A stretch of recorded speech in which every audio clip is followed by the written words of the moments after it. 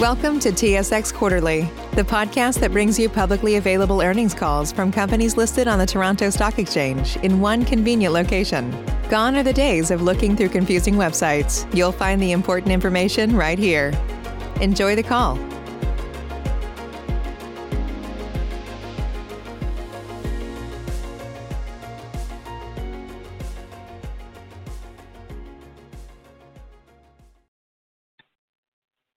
Ladies and gentlemen, thank you for standing by, and welcome to the Emera Q1 2020 Analyst Call.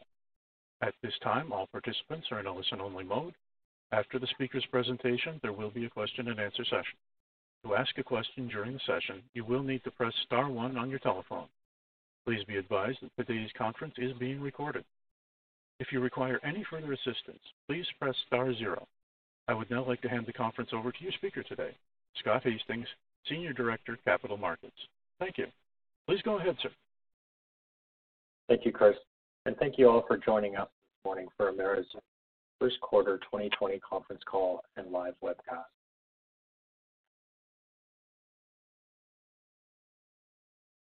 The Emera first quarter earnings release was distributed this morning via Newswire, and the financial statements, management's discussion and analysis, and the presentation being referenced on this call are available on our website at emera.com.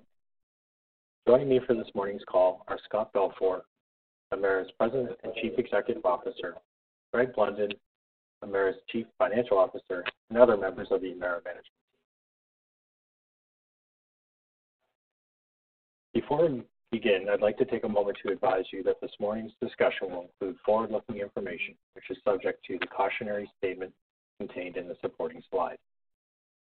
Today's discussion and presentation will also include references to non-GAAP financial measures. You should refer to the appendix for definitional information and reconciliations of historical non-GAAP measures to the closest GAAP financial measure. And now I'll turn things over to Scott Balfour.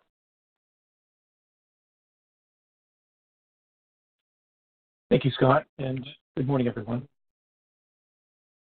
I'd like to begin my remarks by taking a moment to reflect on not only the loss of lives due to COVID-19, but also to acknowledge 2 additional tragedies that have hit us here in Nova Scotia. We were all incredibly shaken by the mass shootings on April 18th and 19th that claimed 22 victims in our province.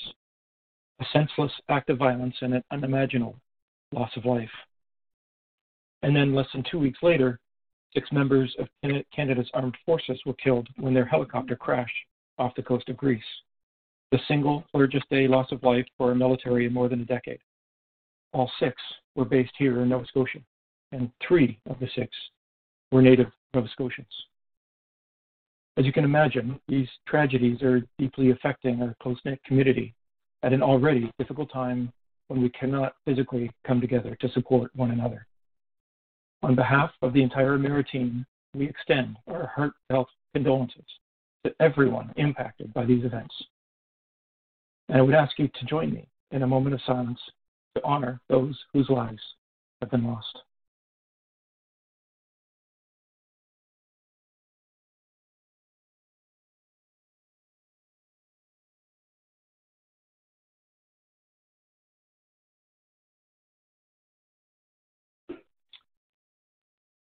Now, to the business of the call and turning to our quarterly update. We're all facing the impacts of the global COVID-19 pandemic. At Emera, we're very fortunate. We are only experiencing relatively modest short-term impacts to Emera's business, and our long-term outlook remains positive. Our response to COVID-19 has been grounded in our relentless focus on the health and safety of our employees, customers, and communities, while continuing to deliver the critical energy that our customers rely on now more than ever. Our teams are committed to providing the reliable and affordable energy that the health systems, food suppliers, technology providers, businesses, governments, and every single customer within the regions we serve need for them themselves to continue to function, and which we are all ourselves relying upon during this pandemic. We understand that we truly are an essential service during this critical and challenging time. And so we activated our integrated pandemic and business continuity plans in early March to ensure that we can continue to deliver our essential services to our customers, regardless of the degree and the duration of this pandemic. I'm extremely proud of our team. Quite frankly, they're doing what they do best, adapting and delivering for our customers, demonstrating an incredible amount of resiliency, commitment, and professionalism. Employees that were able to work from home have been safely doing so since early March. But for many of our employees in critical roles in our generating facilities and field operations, working from home is not an option. So we implemented new protocols and PPE standards. For example, we established health screening processes, and our control centers have been split between primary and backup locations, and we've been staggering shifts for our employees. We are taking every precaution to keep our people, our customer, and our community safe. And I'm very grateful that our efforts to date are working. We are fortunate that the direct impacts to our team so far have been minimal, with only 2 employees and 1 contractor diagnosed with COVID-19 to date across our more than 7,000-person team in Canada, the U.S., and the Caribbean. And I'm pleased to say that they are all recovering well. While we plan for the next phase, where governments and health officials begin or continue to lift some restrictions across our jurisdictions, we will remain relentlessly focused on health and safety and the reliable delivery of energy throughout this unprecedented period. We know that this pandemic is creating significant challenges for the most vulnerable in our communities, and we're committed to doing our part to help. Our utilities have taken steps to assist our customers during this difficult time. For those customers most hit by the pandemic, we've been suspending disconnections, facilitating access to resources, providing financial support, and should it be necessary, willing to work directly with customers on flexible payment plans. At Tampa Electric, we've also accelerated a fuel refund, thus reducing monthly customer bills for the remainder of 2020. In addition, the Emera Group of companies have donated approximately 4 million Canadian dollars to various COVID relief programs to assist those most in need in our communities. And we continue to collaborate with community partners and government officials to identify emerging needs. We are grateful to be in a position to help our communities through this devastating time. As Greg will discuss in a minute, given the timing of COVID-19 and our customer profile, the pandemic had minimal impact to our Q1 financial results. While it's challenging to predict all the potential future impacts of COVID-19, as we look forward into the second quarter and beyond, we do know that Emera is well positioned to respond to the needs of all of our stakeholders. Emera's customer mix is heavily weighted towards residential customers. This means that not only a small portion of its fixed cost contribution comes from industrial and commercial customers. To date, most of our utilities have experienced reductions to weather-adjusted load in the range of 4 to 6%. However, the related earnings impact for the remainder of the year will be dependent on several factors, including the length of the pandemic, customer composition of the load, and the actual weather we experience going forward. Closing of the Emera Maine transaction has provided additional strength to our balance sheet and has bolstered our liquidity position. With these proceeds, we have sufficient liquidity to manage through the pandemic and beyond. Historically, Emera has been very successful working with customers during times of economic stress. During the 2008 and 2009 financial crisis, Emera and TECO only experienced a small increase in uncollectible accounts. This was managed through the application of existing customer deposits, developing payment plans for customers, and facilitating financial aid from local, state, and national programs. At Emera, we understand the long-term value of our customer relationships, and we are committed to doing the right thing for our customers as they manage through this financially challenging time. Emera's capital program continues to advance with additional health and safety procedures in place where necessary. And we are pleased that our major projects continue without any significant supply disruptions or delays at this time. This includes both the Big Bend Modernization Project and our solar developments in Florida. We remain committed to our capital program, which will contribute to the recovery of our local economies, to employment, and support for local businesses. In addition, many of Emera's capital projects will provide significant cost savings as we reduce the cost of fuel component of customers' bills. We are confident in our long-term value proposition to shareholders because of the resiliency of our people and our strategy. Our proven strategy, which is rooted in customer affordability and the transition from higher to lower carbon energy, continues to be relevant despite the temporary impacts of the pandemic. At the core of our responses to COVID-19 has been our people. Their unwavering commitment to keeping each other, our customers, and our communities safe while delivering the essential energy our customers need has been inspiring. And we know there are more challenges ahead as governments look towards economic recovery. And we remain committed to doing our part, not only to continuing to provide the cleaner, affordable, and reliable energy our customers and communities rely on, but to help with community support and the economic restarts in all of our jurisdictions. And with that, I'll turn it over to Greg to take you through our financial results for the quarter. Greg? Thank you, Scott, and thank you all for joining us this morning. Earlier this morning, we reported first quarter adjusted earnings of $193 million and adjusted earnings per share of 79 cents. Although the Q1 2020 results were lower than Q1 2019, it is important to remember that last year included earnings for merchant gas plants and a gain on the sale of a Florida property. Collectively, these items totaled $34 million or 14 cents per share. When excluding these two items, the results for Q1 2020 are consistent with those of Q1 2019. While consolidated results are down compared to Q1 2019, the core of our business, a portfolio of regulated utilities, remained strong and performed very well, delivering adjusted earnings growth of 7% for the quarter. We are very pleased with level of growth, which was primarily driven by strong earnings from Tampa Electric. Our regulated utilities are in premium jurisdictions with supportive regulatory relationships, and we continue to see the quality of our overall earnings improve. Now let's get into some details about the quarter. In the first quarter of 2019, we delivered adjusted earnings per share of 95 cents or 81 cents on a normalized basis.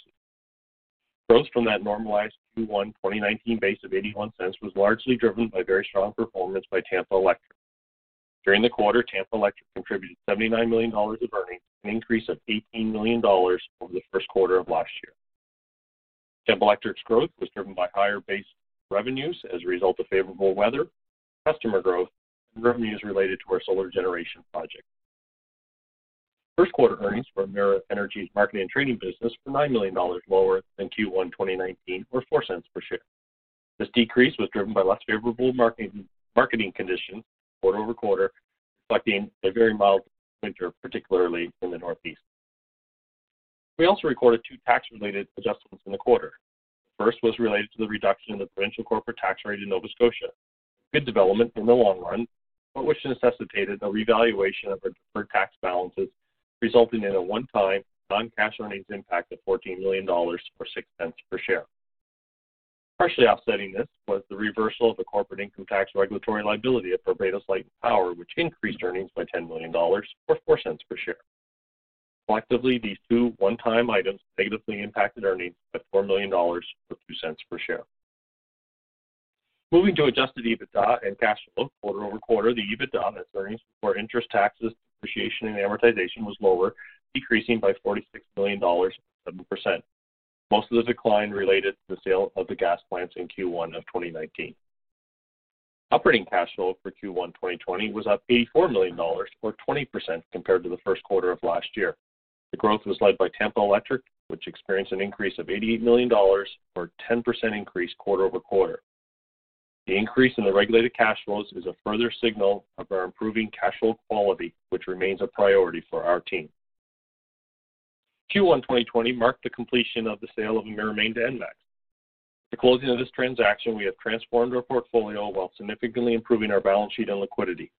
This transaction was a critical component of our funding plan and the backbone of the asset sales program, which we highlighted in 2018. The 2018 asset sales program has now raised more than $2.2 billion that will be used to fund our future capital programs and to repay holding company debt. Now, looking forward, we will not have the earnings contributions from Emera Maine, which contributed $27 million in the last 3 quarters of last year. On behalf of Emera, I would like to extend my gratitude to the employees of Emera Maine and wish them and ENMAX all the best in the future. With the timing of the Emera Maine proceeds and our ongoing access to capital markets, our liquidity is very strong. At the end of the quarter, we had approximately $3.2 billion of available liquidity. We have no significant short-term debt maturities in 2020, and as of year-end, our pension plans were well-funded with no significant short-term funding requirements. The liquidity position was further improved by the $300 million Nova Scotia Power issuance that was completed in April. This 30-year issuance had the lowest rate of any of Nova Scotia Power's outstanding debt instruments and is illustrative of our continued access to the capital markets. We continue to access the capital needs of our business and currently believe that there are no changes required to our previously communicated funding program. This includes equity needs being met through the existing dividend reinvestment plan and at-the-market programs, and the potential for a hybrid preferred share equity issuance over the forecast period. Emera continues to assess the potential impacts of COVID-19, but we are reassured by the strength of our business and the makeup of our customer profile. Emera's 2 largest utilities are primarily made up of residential customers with very low contributions from industrial customers. Emera expects the load profile of these 2 utilities to change during the pandemic, with increases in consumption by residential customers and reductions in the industrial and commercial customer classes. And as shown on the slide, in 2019, residential customers made up the largest percentage contribution to the fixed cost recovery of these utilities. The increase in revenue from these residential customers will at least partially offset the COVID-19 related reductions in the commercial and industrial revenues. In addition to the customer mix, the current foreign exchange environment creates a tailwind to help mitigate some of the potential impacts of COVID-19. When removing Emera Maine from our 2019 results, approximately 68% of our earnings are reported in U.S. currency. Given the recent movement in FX rates, we have taken advantage of some limited FX hedges for 2020 and 2021. We will continue to review the foreign exchange environment to determine if incremental hedges are required to further reduce earnings volatility. We're also updating our FX sensitivity to reflect the sale of Maine and the FX hedges put in place. A 1 cent change in a U.S.-Canada FX rate would result in an approximately half a cent to 1 cent change in EPS. And it's important to note that this change in the FX rate will have to hold for an entire 12-month period. In closing, Emera's 2020 get off to a solid start, which is helpful as we face the COVID-19 crisis. Emera's balance sheet and liquidity positions are strong, and this will allow the business to manage through COVID-19. Although the potential impacts of the pandemic are difficult to determine, our customer mix and exposure to the U.S.-denominated earnings offer mitigating factors. And with that, I'll turn the presentation back over to Scott. Thank you, Greg. This concludes the presentation. We would now like to open the call for questions from analysts. At this time, I would like to remind everyone, in order to ask a question, press star, then the number 1 on your telephone keypad. Your first question comes from Linda Ezergailis of TD Securities. Your line is open. Thank you. I appreciate the update today and glad to hear that the organization is doing well and your employees are safe. I'm wondering, with respect to your load profile shifting a little bit in terms of customer mix and everything, I'm just wondering if it's possible that regulators in your key jurisdictions would be open to reassessing your revenue allocation across your customer classes in the event that the industrial load doesn't recover in certain jurisdictions very quickly, and maybe even shifting more of your bill component to a fixed, not variable component. And I guess further to that, are you still, your update indicated that some of your regulatory processes might be delayed. I'm just wondering if you're still planning on filing your Tampa Electric general rate application for 2021, or might you do that sooner? And can you comment specifically on Tampa Electric and the potential to accelerate some of the rate filing applications potentially? Linda, it's Scott. Thank you for the question. I may take the first part of that, and then I'll let Nancy address the specific Tampa Electric question. So look, I think it would be fair to say that we're looking at our regulatory options in relation to the impacts of COVID-19. Of course, we've been watching the approach that's been taken by many utilities in the sector, and also reflective of the progressive history I think we've had in working with regulators in all of our jurisdictions to address change of circumstances and issues and impacts that come up. And so I think it would be just the most appropriate to say those are all things that we're looking at, and of course at a point in time where we decide to proceed with any particular regulatory approaches like that, those will obviously become matters that we could talk about more clearly then. Nancy, do you want to address the intentions around and the plans for the rate filing in Tampa Electric? Right, and yes, hi Linda, good morning. Our intention is still to file. The timing of that would be in April of 2021. So we are moving ahead with that timeline and expect that we would not delay that. That's our thought at this point. Linda, perhaps I'll also address the load and maybe specifically our focus here in Tampa Electric. So what we're seeing currently is that because we are so heavily residential, we're seeing our residential load offset essentially the loss we're seeing from industrial. And so at this point, and you can see from our revenues, although there certainly is some weather in there, and we can see from April that we're not expecting a significant impact if things continue on as they did say in April. From a bad debt perspective, again, looking back at what happened in 2008 and 9, we would not at this point expect a material impact to our earnings from that.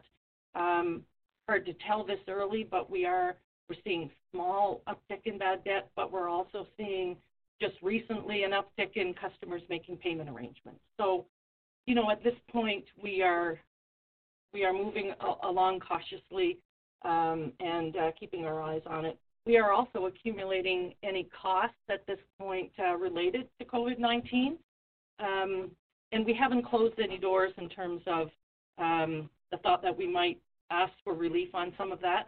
But again, we're not seeing anything material at this point. Thank you. And just to clarify a comment you made, Scott, about assessing options regarding regulatory levers for changed circumstances, might you also, across all of your utilities, record accumulated costs and potentially your estimate of lost revenues and consider requesting one-time relief on losses incurred to date, not just prospective shifts in revenue allocation?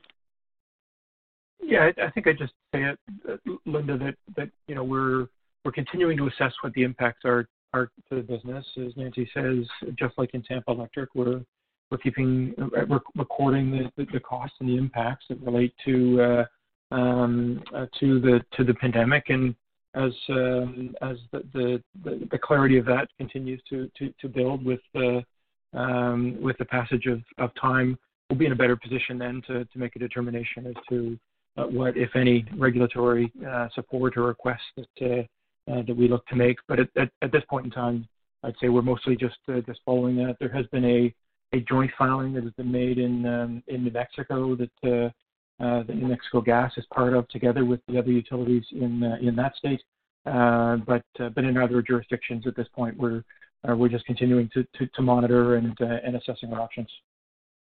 Okay, and maybe just as a follow-up as well, with respect to your financing plans being unchanged, I don't know if you're still in ongoing discussions with the rating agencies, but at what point might you consider potentially additional asset sales to bolster your financial outlook, and what might when do you expect, I guess, S&P to potentially revise your outlook from negative on your rating?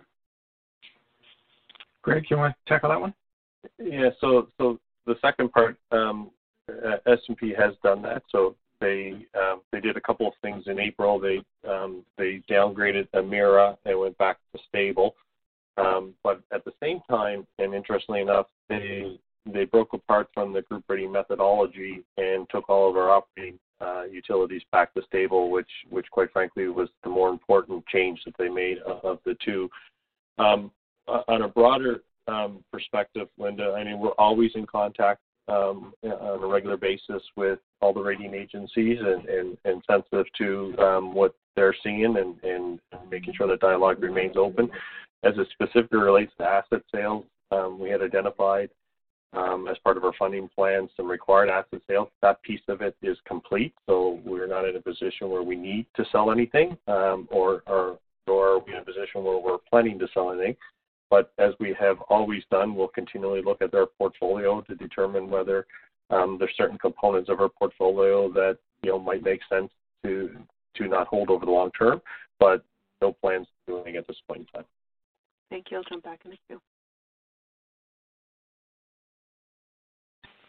Your next question comes from Rob Hope of Scotiabank. Your line is open. Morning, everyone. First question is just on your capital outlook for 2020. So we saw that you maintained the Florida number at around $1 billion. Just want to get a sense of whether or not you're seeing any supply chain delays in some of the larger items such as solar panels or items related to Big Bend, which could push off some spend there and potentially add some delays. Hey, Rob, it's Scott. I'll answer, but Nancy, if you have any additional color or different perspective, please share it. No, at this point, Rob, as it relates to both those projects, in fact, all of the capital projects that I can think of at this point, we have not been negatively impacted as to schedule or cost, for that matter, as it relates to supply or other COVID-related matters in the progress and advancement of those projects. All right, appreciate that. And then just taking a look at Muskrat Falls and the pause on construction there and further delays there. Are you looking at some sort of relief from the regulator to allow you to earn cash a little quicker, or what avenues are you exploring there? Greg, do you want to tackle that one as it relates to the cash impacts? Yeah. So, Robert, the arrangements that we had in front of us, which we don't think will change, is that we fully expect the cash, in particular the depreciation in Muskrat Falls, to kind of flow as originally expected, primarily because there's some debt service requirements is starting to materialize at the end of this year, and the regulator is well aware that it's important to meet those as planned. Will we see maybe some slight delay by maybe a quarter or so from Labrador-Island Link? Possibly. But collectively between the two, we're not seeing any material change based on the timing of their construction over there. All right. Thank you. Thanks, Rob. Your next question comes from Robert Kwan of RBC Capital Markets. Your line is open. Good morning. If I can just ask about what you're seeing in the 4 to 6% reduction in load across the utilities. Are you able to provide a EPS sensitivity to what a 1% change in load across the utilities, whether that's on an annualized basis or a monthly basis? Right. Yeah, I'll take that, Robert. I wish it was that simple, but unfortunately it's not. And the reason being is with so many different utilities, so many different rate designs, so many different customer classes, and the contribution, it's quite frankly difficult to roll that up into a single thing and have it be at all meaningful. I can tell you, and Nancy reinforced it, that what we've seen to date, given our customer mix at our two electric utilities, that with a shift from commercial and industrial to residential customers and the contributions on a relative basis between those classes and some weather, that quite frankly, it's continued through to the end of April. We haven't seen any kind of overall material impact because, again, not all load is equal. Happy to go through in more detail with you and an offer for, all the analysts and investors that are on the phone to try to get through in a little bit more detail offline.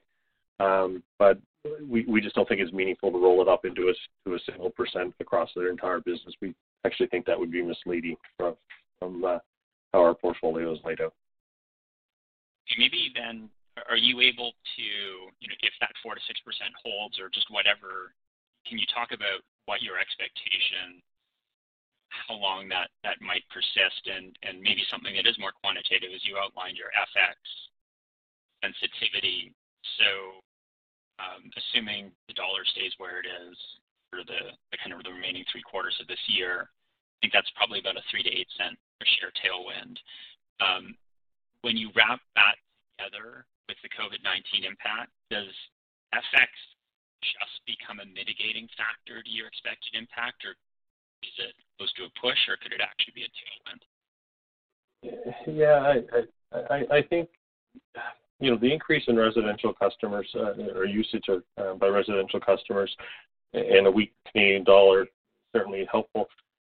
I mean, what we just don't know is the 4 to 6% that we're experiencing to date, which again has been more than offset by the mix of sales as well as weather. How long will that continue for? We're fortunate enough that we're starting to see the jurisdictions that we're operating in start to open up slowly, which I think is helpful. But I think it's just too early to speculate what the impacts could be if we have a second wave of this and it's deeper than the first wave and lasts longer. Okay. If I can just finish with a question on NSPI, and if you have to go out and purchase power to meet the RPS, is there any exposure outside of the FAM?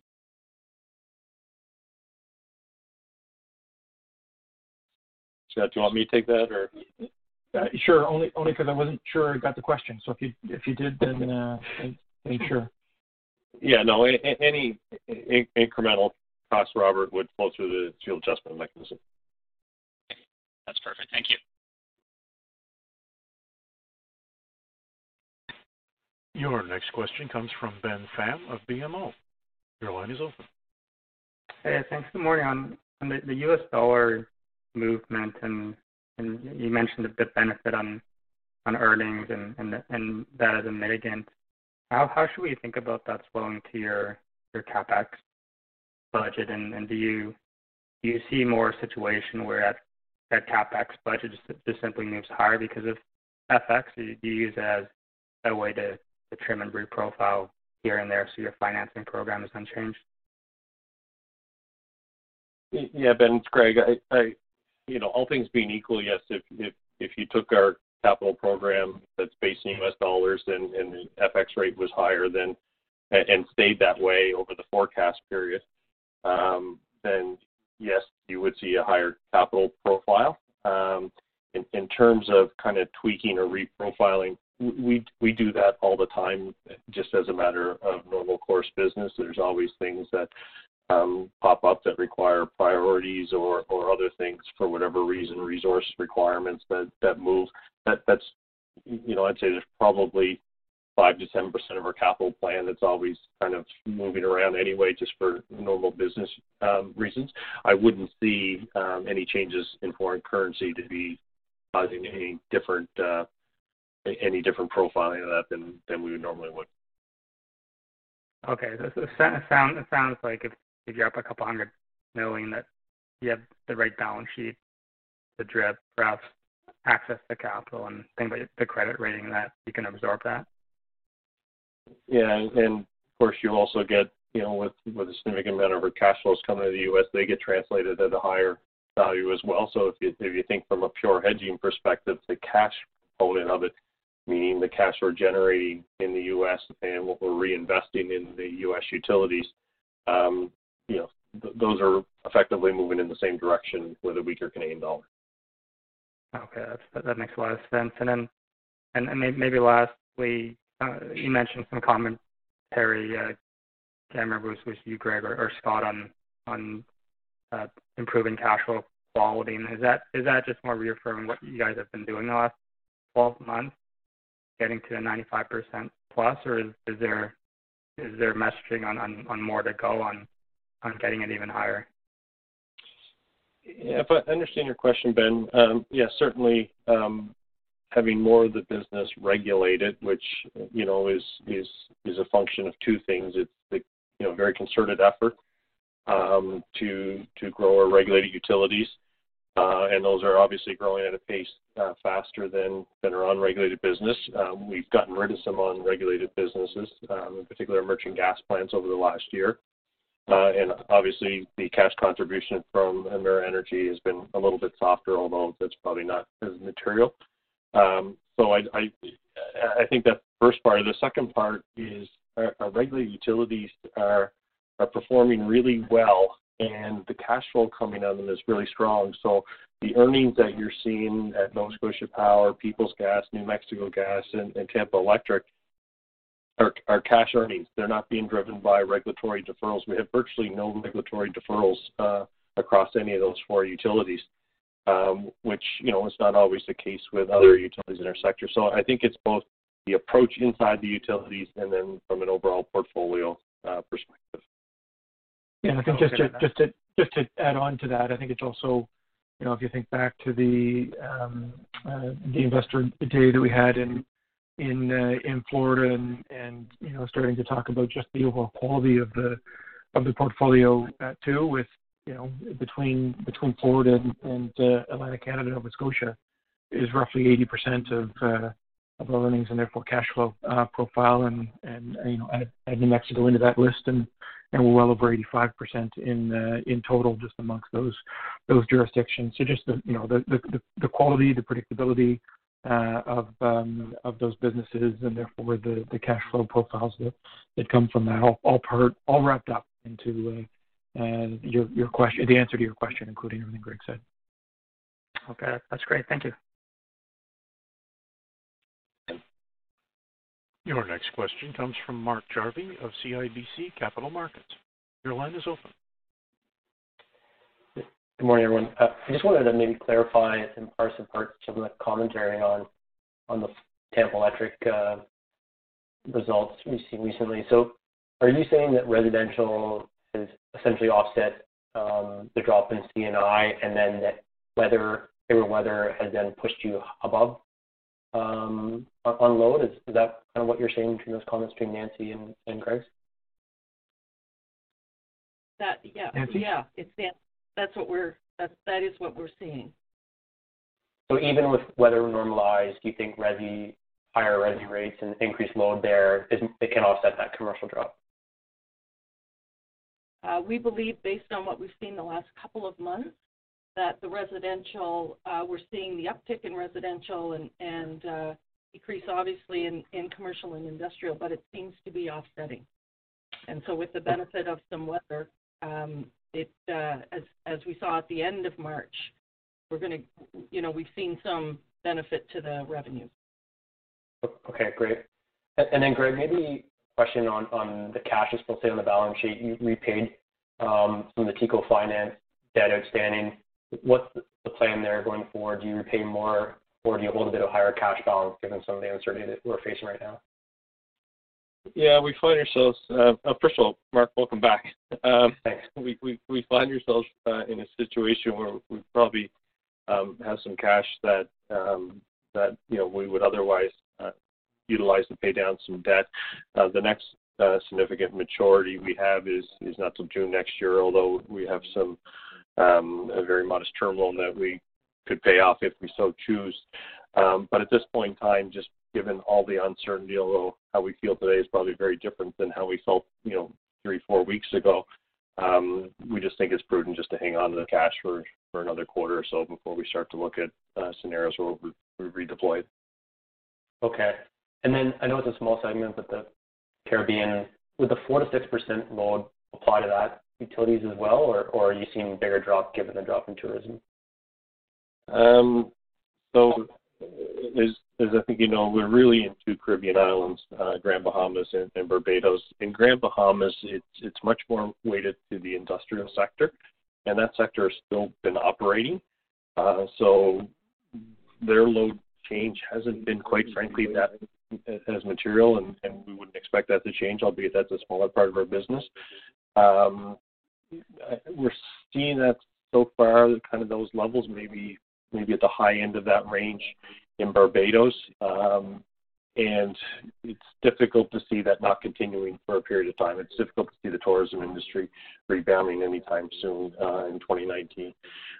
So, that's clearly one where, we'll have some work to do over the balance of the year. So your internal forecasts assume it's sort of high single-digit load decrease there? Yeah, that's correct. Yeah. Okay, thank you. Your next question comes from David Quezada of Raymond James. Your line is open. Thanks. Good morning, everyone. My first question, maybe on the topic of kind of a longer-term question on storage in Florida. It sounds like some of your peers in the state have recently rolled out some fairly big plans there. I wonder if you have any recent thoughts on that opportunity in the future.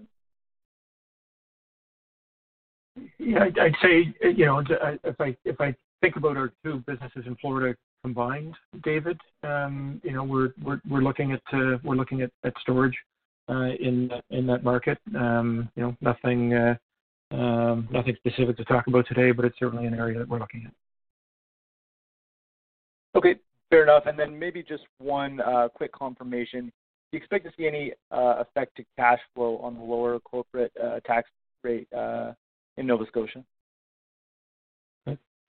Not in the short term. The business that we have that is most impacted with the lower tax rate is Nova Scotia Power, and it's on a cash tax basis. So over time, obviously, the cash tax component of rates will change, but on the short term, it won't have any impact at all. Okay, fair enough. Thank you. That's it for me. Thanks, David. Your next question comes from Ryan Greenwald of Bank of America. Your line is open. Good morning, guys. All right. Morning. So appreciate the disclosure around the 4 to 6% impact for most of the utilities so far. Could you just provide a little more color on what your internal assumptions are going forward the rest of the year? Yeah, Ryan, it's Greg. I'd say it's less of a deterministic forecast in that, we think we're on track to deliver what we otherwise would have expected. You would see in our disclosure that there's a couple of businesses, like our marketing and trading business, because of market conditions in New England, that probably will be at the lower end.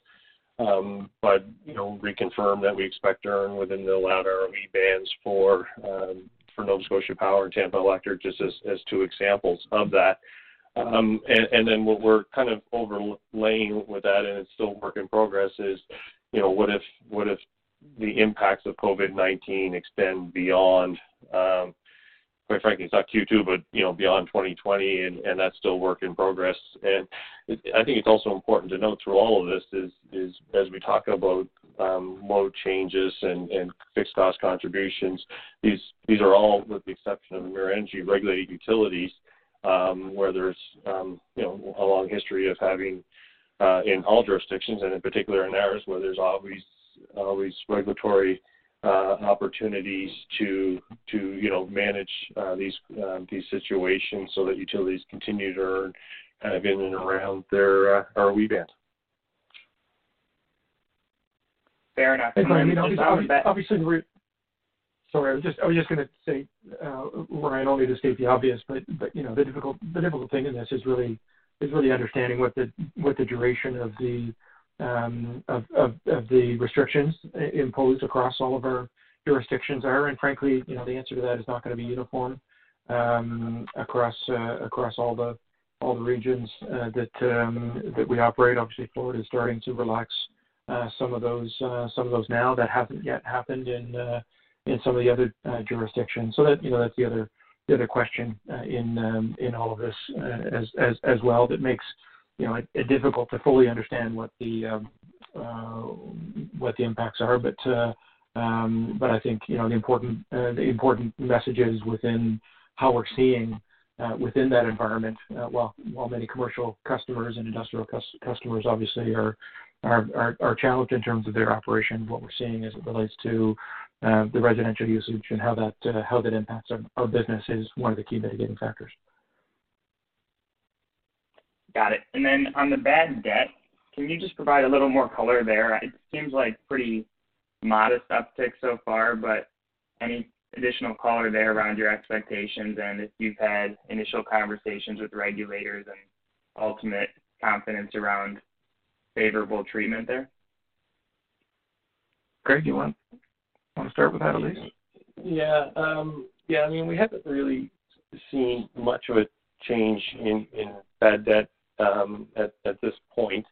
Obviously, we're seeing starting to see some weakness or further aging of our accounts receivable. Not unexpected because we have made the decision not to disconnect customers for non-payment. So those that would otherwise have paid their bill for fear of disconnection aren't. But that, quite frankly, is a small portion of our customers.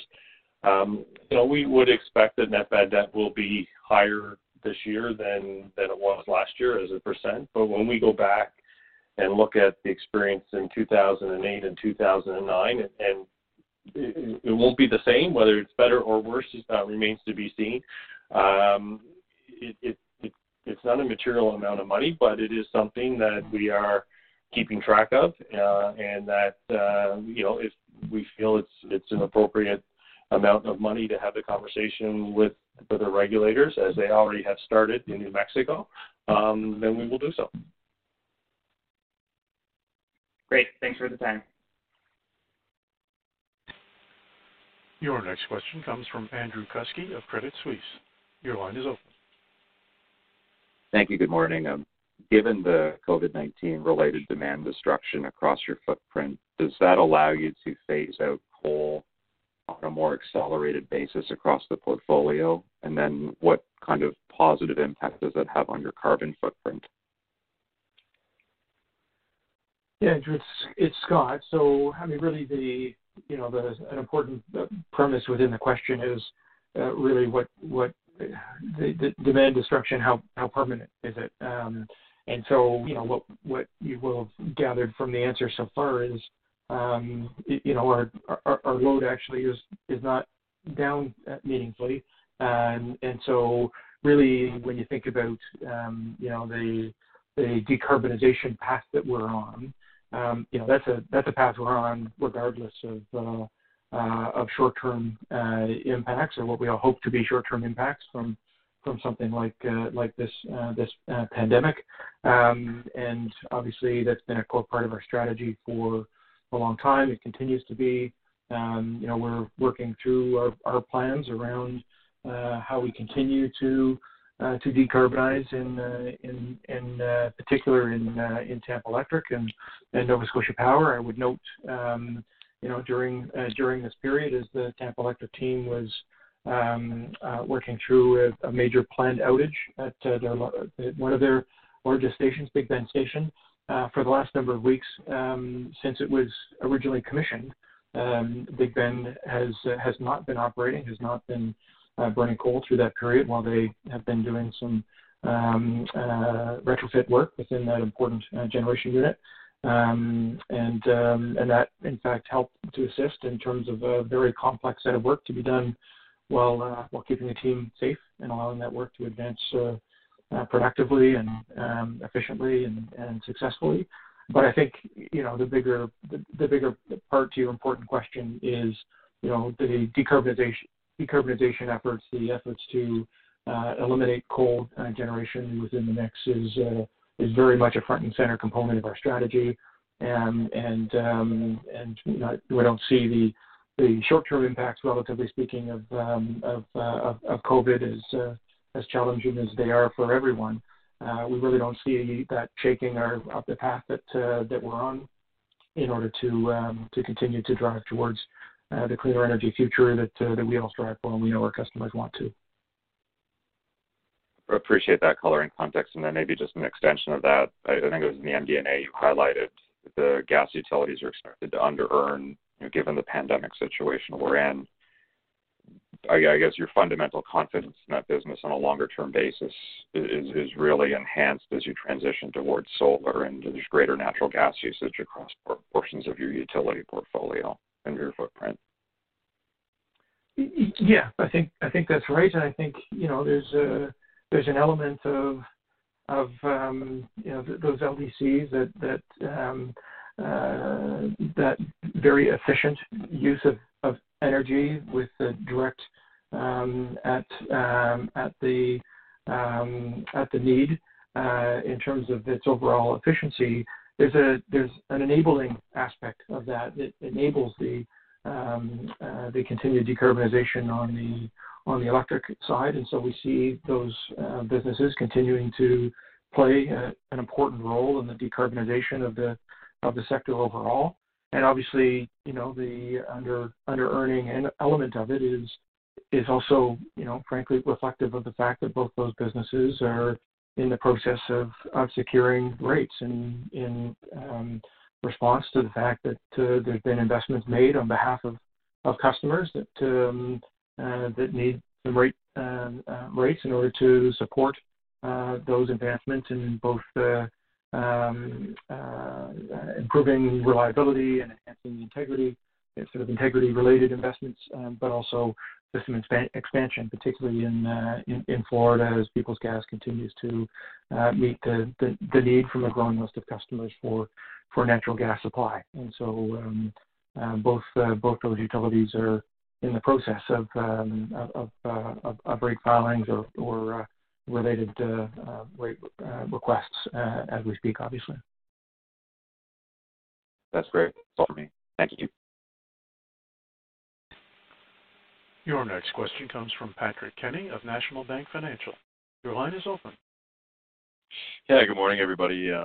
Just with respect to your industrial and I guess commercial customer base as well, in both Nova Scotia and Tampa, are you seeing some of these customers being able to, sustain a certain level of operating capacity or perhaps pivot from one business line to another over the past couple of months?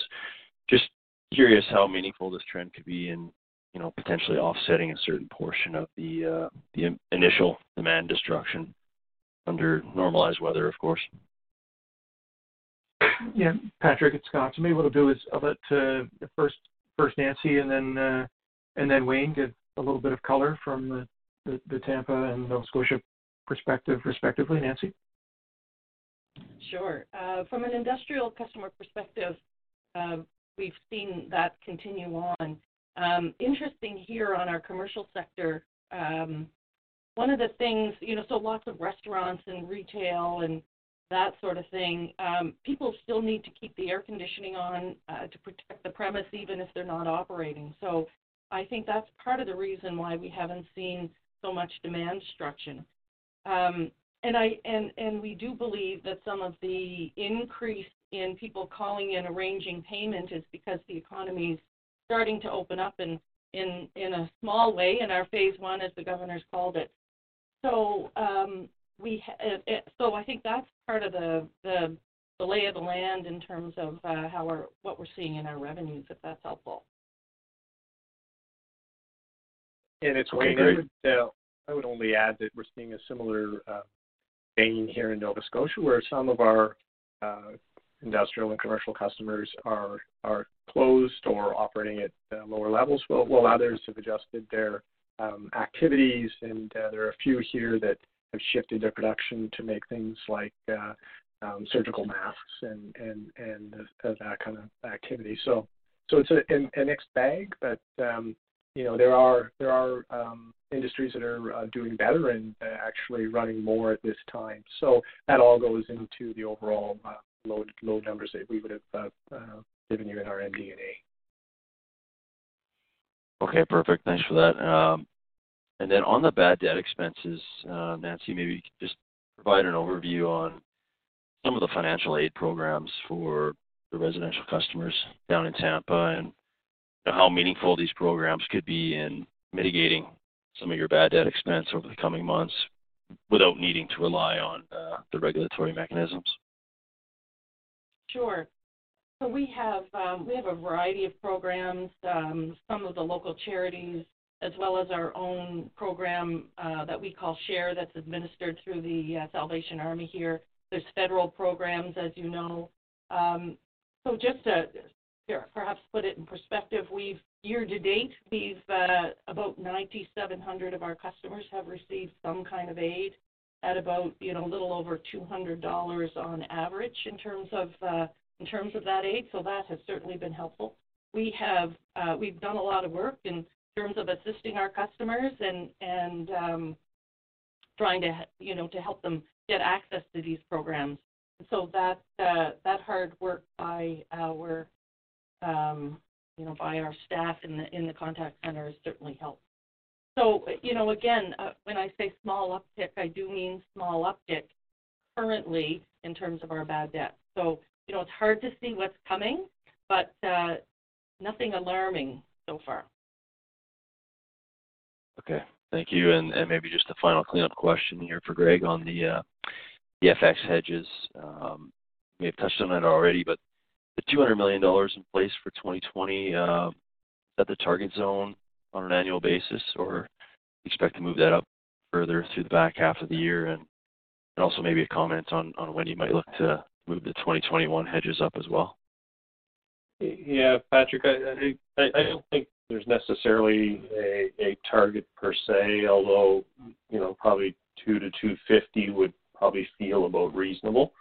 And so obviously if we wanted to do something additional in 2021, we could.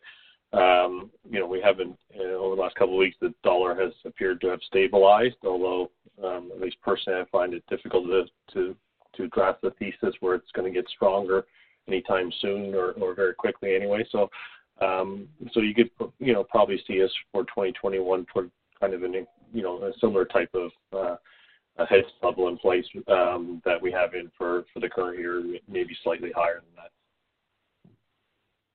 Okay, great. That's it for me. Thanks, guys. Thanks, Patrick. There are no further questions at this time. I will now return the call to Mr. Hastings. Thank you very much for your interest in Emera, and I hope you enjoy the rest of the day. Ladies and gentlemen, this concludes today's conference call. Thank you for participating. You may now disconnect.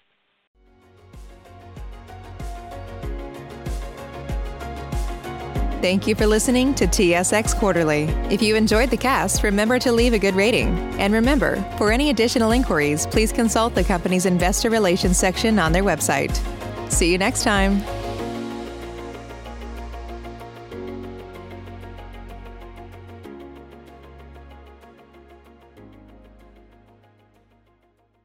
Say goodbye to your credit card rewards. Greedy corporate mega stores, led by Walmart and Target, are pushing for a law in Congress to take away your hard-earned cash back and travel points to line their pockets. The Durbin-Marshall credit card bill would enact harmful credit card routing mandates that would end credit card rewards as we know it. If you love your credit card rewards, tell your lawmakers, hands off my rewards. Tell them to oppose the Durbin-Marshall credit card bill.